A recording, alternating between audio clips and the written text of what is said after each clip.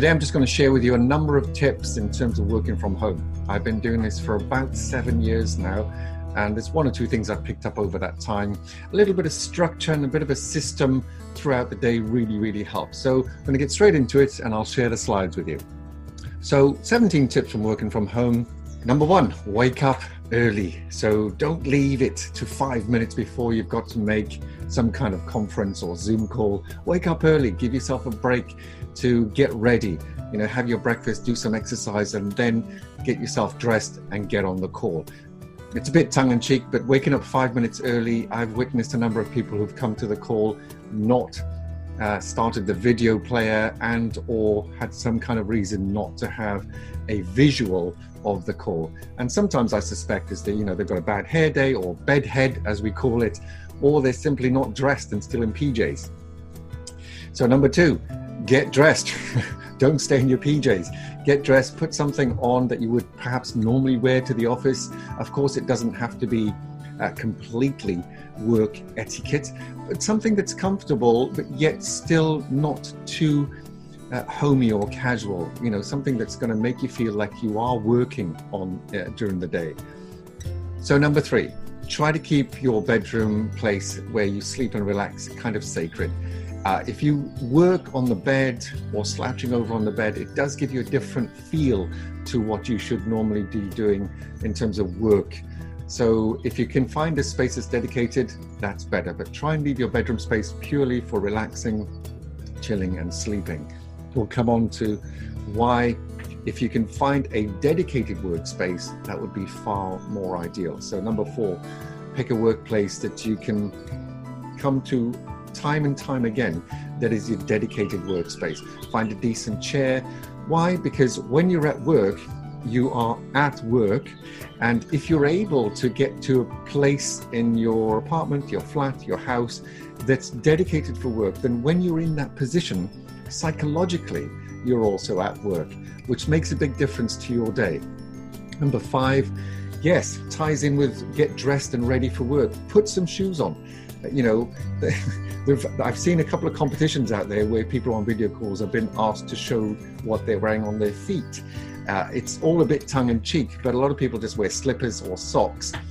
For me personally, I wear my normal shoes, not necessarily hardcore work shoes, but I wear normal shoes just to feel that you're actually doing something work-related that day, rather than wearing your slippers or socks, which makes you feel like you're not really at work. And let's face it, I'm pretty sure you wouldn't go to work in your slippers.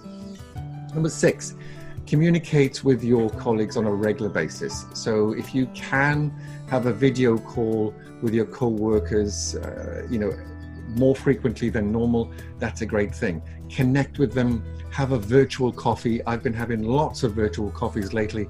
It's a huge amount of fun, not only with your colleagues, but with clients, with vendors, with partners, with associates, whatever it might be. It's a good idea, and it really does make your day not only go faster, but it also makes your day more pleasant because you're connecting with people who are also in a similar situation, and you're making each other more positive just by dialogue and conversing.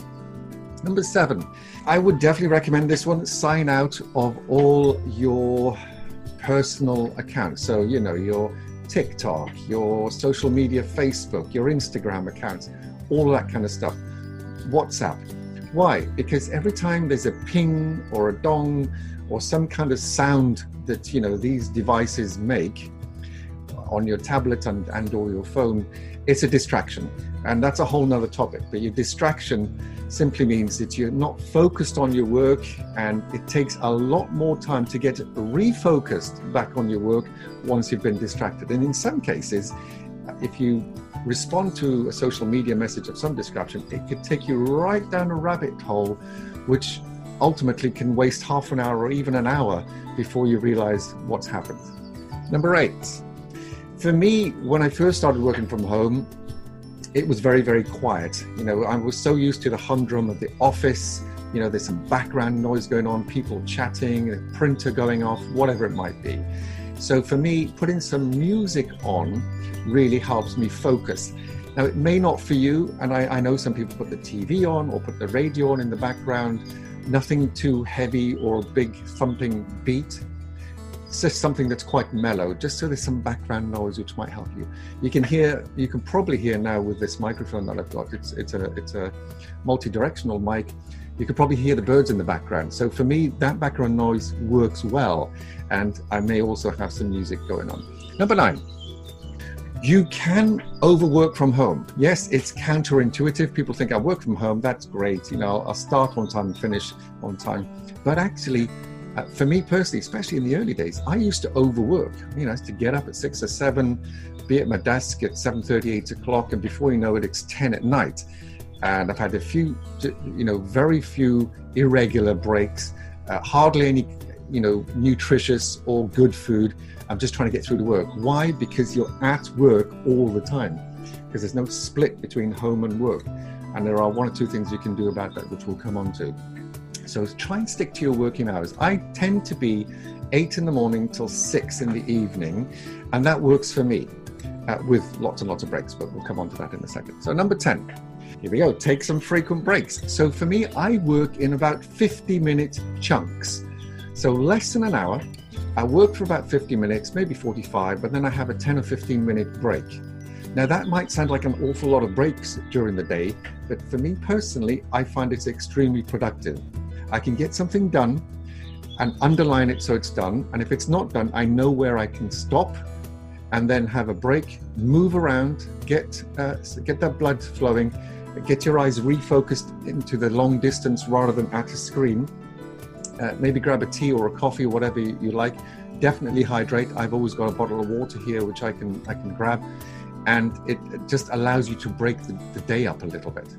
Number 11, keep in regular contact with your team. So this is on a more formal basis. If your team's got a 10 o'clock meeting every morning, then make sure you're there, make sure you're present so they can actually see you're at home and working. Why? Because it's peace of mind, not only for you, but for your managers and the people that they report to in terms of line management. There is still a reporting structure that happens, and that needs to be adhered to, especially when people are at work. I found in terms of the trust element, it works better when you're in more regular contact. However, you don't want to overdo it and just be in contact for frivolous reasons. Have a structure, have a system. There's going to be some kind of etiquette working in this two-dimensional world from your own company, some policy that's been, emailed out to everybody. So stick to it so everybody is on the same page. Number 12, use headphones. So I've got these sound cancelling headphones and a microphone. For me, it works because I don't have any other interruptions from outside. I can't hear very much other than what I'm saying. And if you're on a Zoom call or a Microsoft Teams call or a Google Hangouts call or Skype or whatever you and your organization is working on, if there's a team meeting and you're all deliberately not on mute, then the background noise can interfere. So if you've got something like earbuds or big headphones, that really does help. So be aware of that. So any background noise can interrupt other listeners on the call. But if you can minimize that, that's perfect. Number 13, have lunch. And as I alluded to earlier, I sometimes skip lunch because I thought, I'll get round to it later. I'll grab a bite later. And before you know it, it's 4 o'clock in the afternoon. You haven't had anything to eat. Your energy levels have dipped right down, and you're wondering why you're not being so productive, or your mind's wandering. It's because you haven't eaten. You haven't given your body any fuel. So have regular breaks. Have a short, sort of a light, nutritious lunch, and drink lots of water. Hydrate more than you think you need to. Number 14, go outside. Now, I like to do this particularly after lunch. So I will have had something light to eat, a salad or something quick, but nutritious. Then I tend to go for a fairly long walk. So my lunch hour is about an hour and a half, an hour and a quarter, something like that. So I'll eat something for half an hour, then go for a walk for half an hour or 45 minutes, something like that. It just helps you refocus and recalibrate, ready for the afternoon. And this really does help me. So it may not help you, but you will have something that helps you. I find physical exercise definitely helps me refocus keeps me on track, keeps me aligned to what I need to do. And from a physical point of view, it helps the blood flow, it reoxygenates your lungs, it refocuses your eyes because you're looking in the distance rather than at a screen all the time. And I genuinely think that will help.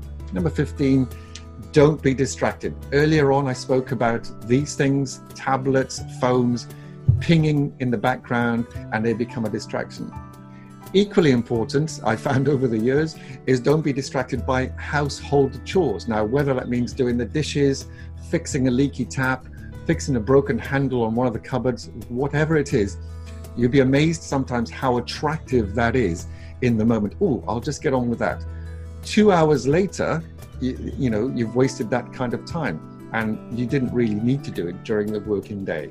But it can be very seductive. So just ignore it, get back to work, keep to your routine, and be disciplined enough to keep to that system that you've put for yourself. Number 16, be sure to socialize after work. And I really do believe this works. You know, after work, 4, 5, 6 o'clock, whatever time that is, give somebody a call at work or otherwise and just have a chat, have a coffee, have a drink, maybe something stronger if it's later in the afternoon or evening, that's up to you.